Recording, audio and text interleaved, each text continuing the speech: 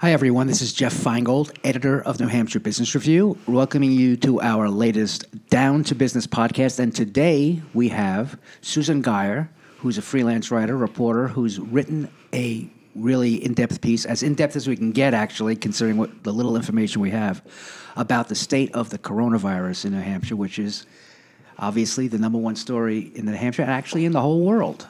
So she wrote about what it would be, how it affects New Hampshire businesses and the economy. So, Susan, welcome, first of all. Thanks for coming. Thank you for having me. First of all, what was like one of the main takeaways that you got from your story for us?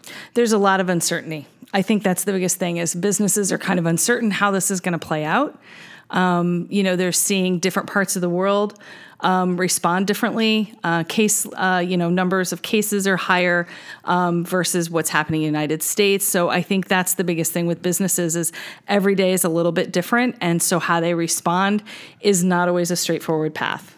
So what are they, some of them, what are they doing? Are they doing anything concrete, have you found out, or are they speculating about what they might do? I think they're, first of all, they're sort of, making sure that their employees, their customers, their partners are all understanding that they're aware of the situation, putting out guidance as best they can, following the CDC, which has its own guidance specifically for businesses.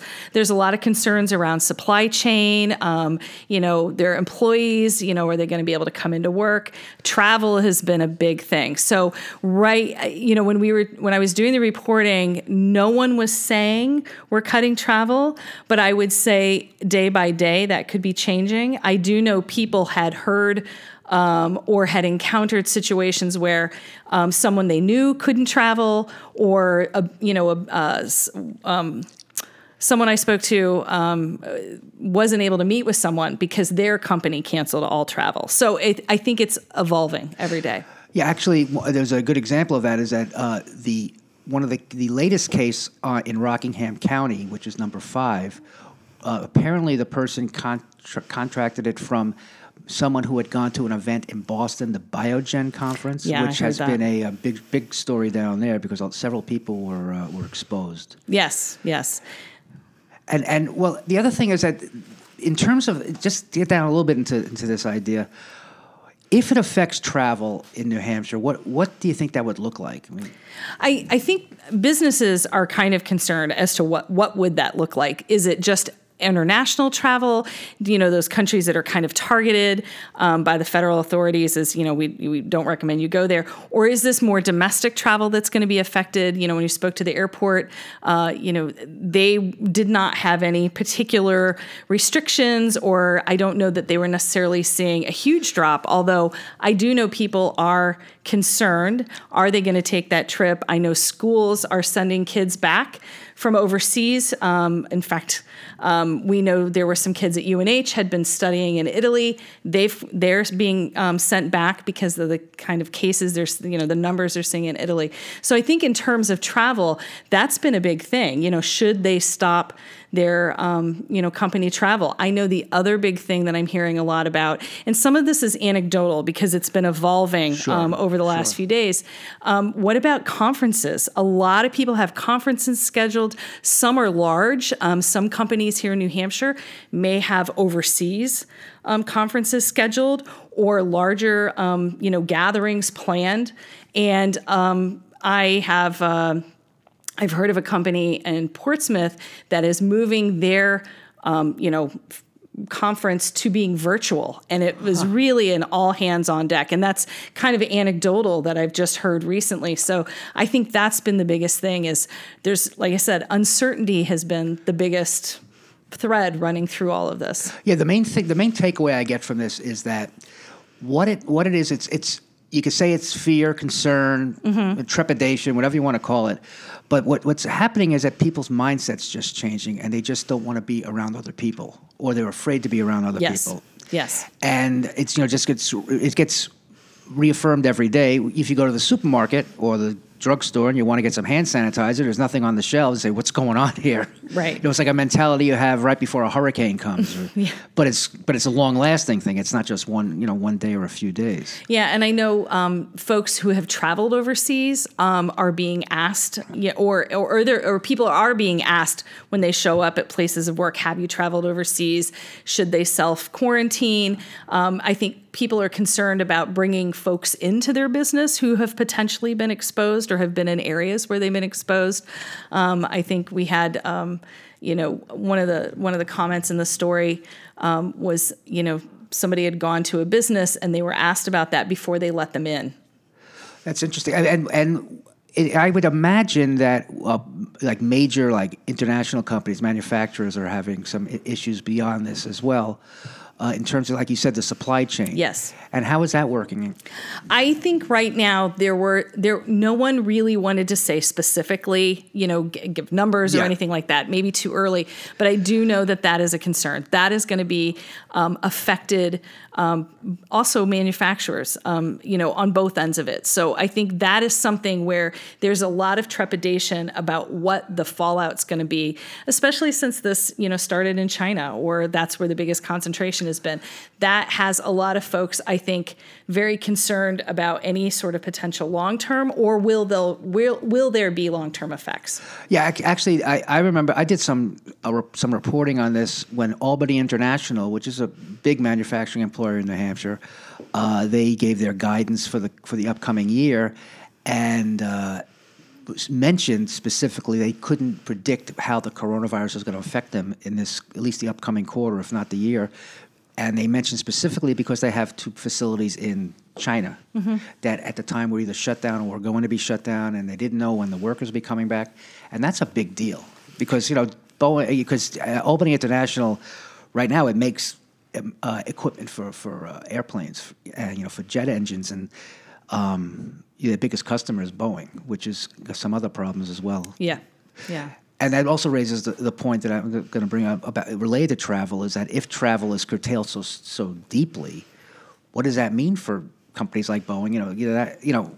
Let's set aside Boeing, Airbus, building more jets. I mean, there's not going to be a demand for it. Yeah, that's possible. And I think that's, again, where, you don't want to speculate what could happen or how deep this could go. But I would say that everyone is developing contingency plans, definitely making, I think, from what I've heard just in the last day or two, making a lot of hard decisions this week. I think that's what we're probably going to see more concrete steps, and a lot of it has to do with how this rolls out domestically, in terms of who's getting sick and where they're at, and then also just if they have any overseas connections, that's going to be the big thing. I think this week, going into next week, you might see more definitive actions. The other big thing is looking at what the feds might be doing around any of those economic proposals they've talked about. Also, paid sick leave.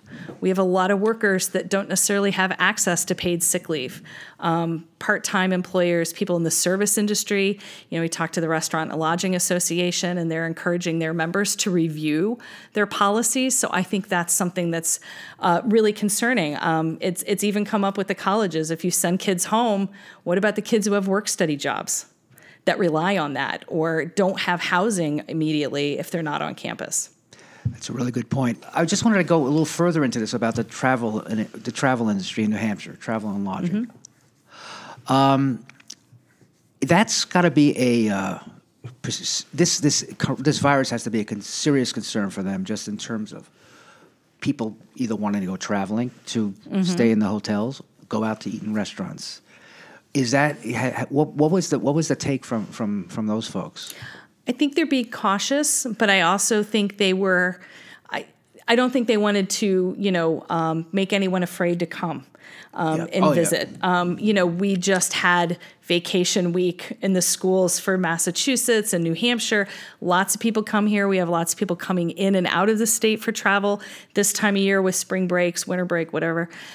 So I think there was, again, they want to be prepared. They want to look as though, they're taking all the precautions, doing all the right things, but at the same time, really not wanting to disrupt their business. And it's a tough thing because people have these plans made well in advance and money's been paid. And so, I think for the business and the consumer, it's like, well, what should I do? So I think that's kind of where we're at right now. There was, people taking precautions, but also wanting to, let people know that, it's still okay to be here.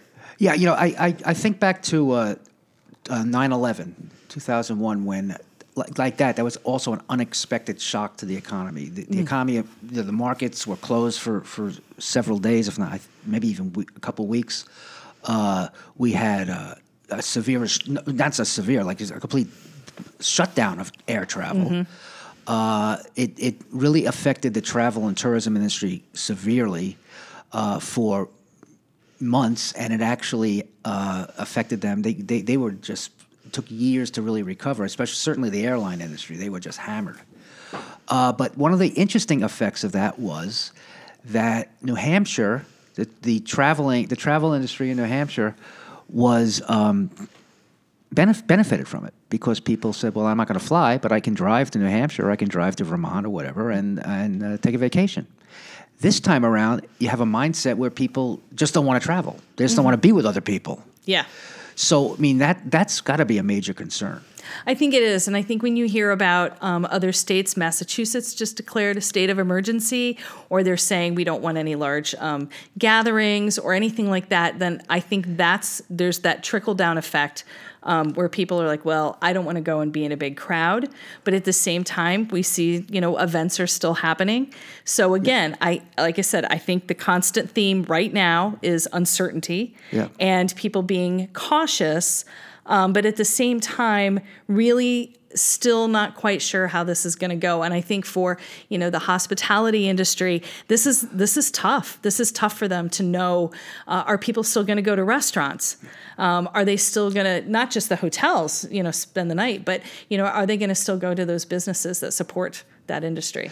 Yeah, I was reading something interesting that, one of the beneficiaries of this perhaps is food delivery business, because people will be in their house and they want to get something to eat, but it'll be they're not going to go sit in the restaurant. They'll have someone bring it to them. But that raises some other issues. But you really want to get paranoid about it. Yeah.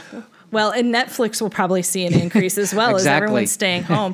But again, that's one of those industries, the restaurant industry, whether they're going out to deliver or they're working in the restaurant, what if those folks get sick? We know a lot of people are struggling to find employees already, trying to find those workers to fill those jobs, and they often don't have paid sick time. So again, I think that's, there's a lot of concerns around that sort of thing, even if people are getting takeout. That is a really good point, because, we're going through this debate right now in the State House about a family medical leave. And now there's a discussion at the federal level to at least allow temporary paid time off for people who are in this who are stuck in this kind of a situation where they have a job, they can't go to it, but they don't have any kind of paid time off. Right. So I think in some ways that's raising the profile of this issue, and I'm wondering if you have any thoughts about how this might affect what's going on in Concord. Well, that is interesting, because that has been debated. That's been up there, and with the feds talking about it as something that might be because there's are we going to bail out this industry or that industry? But at the same time, paid sick leave is that basic sort of program that I think would affect a lot of people and help them. If you have to be quarantined, whether you tested positive or you were just exposed, for 14 days, not many people can afford not to get a paycheck for 14 days.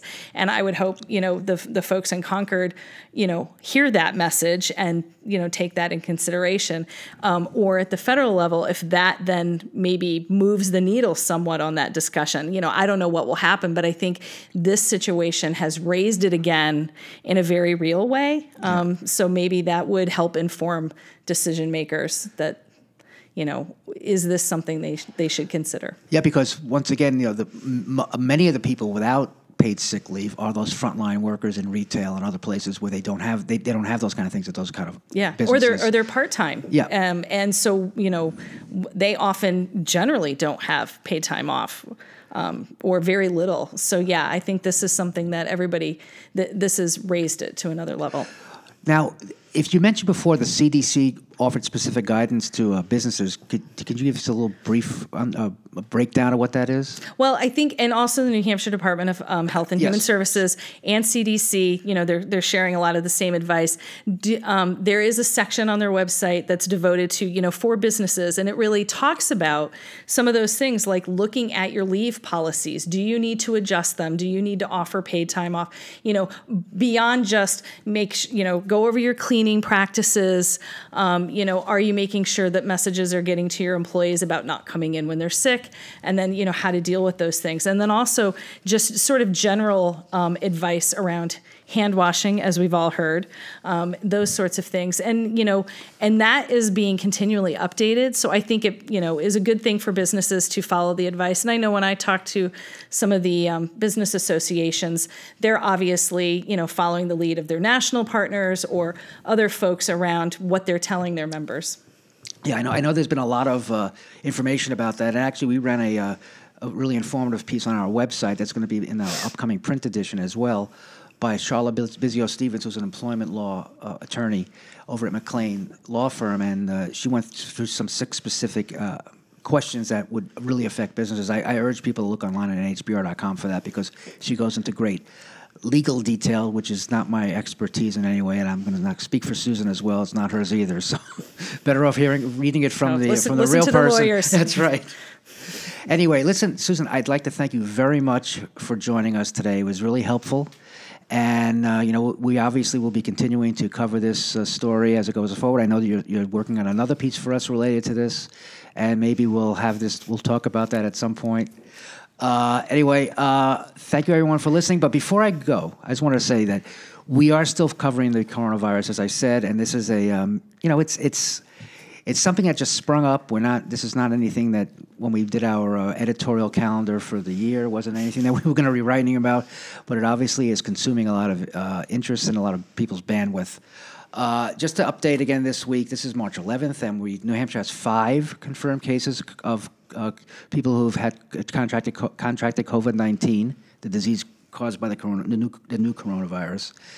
And the governor also announced that he has reached an agreement with health insurers that will be covering the cost of testing for this, which is a big relief for people who maybe were concerned that it wasn't going to be covered by the health insurance companies.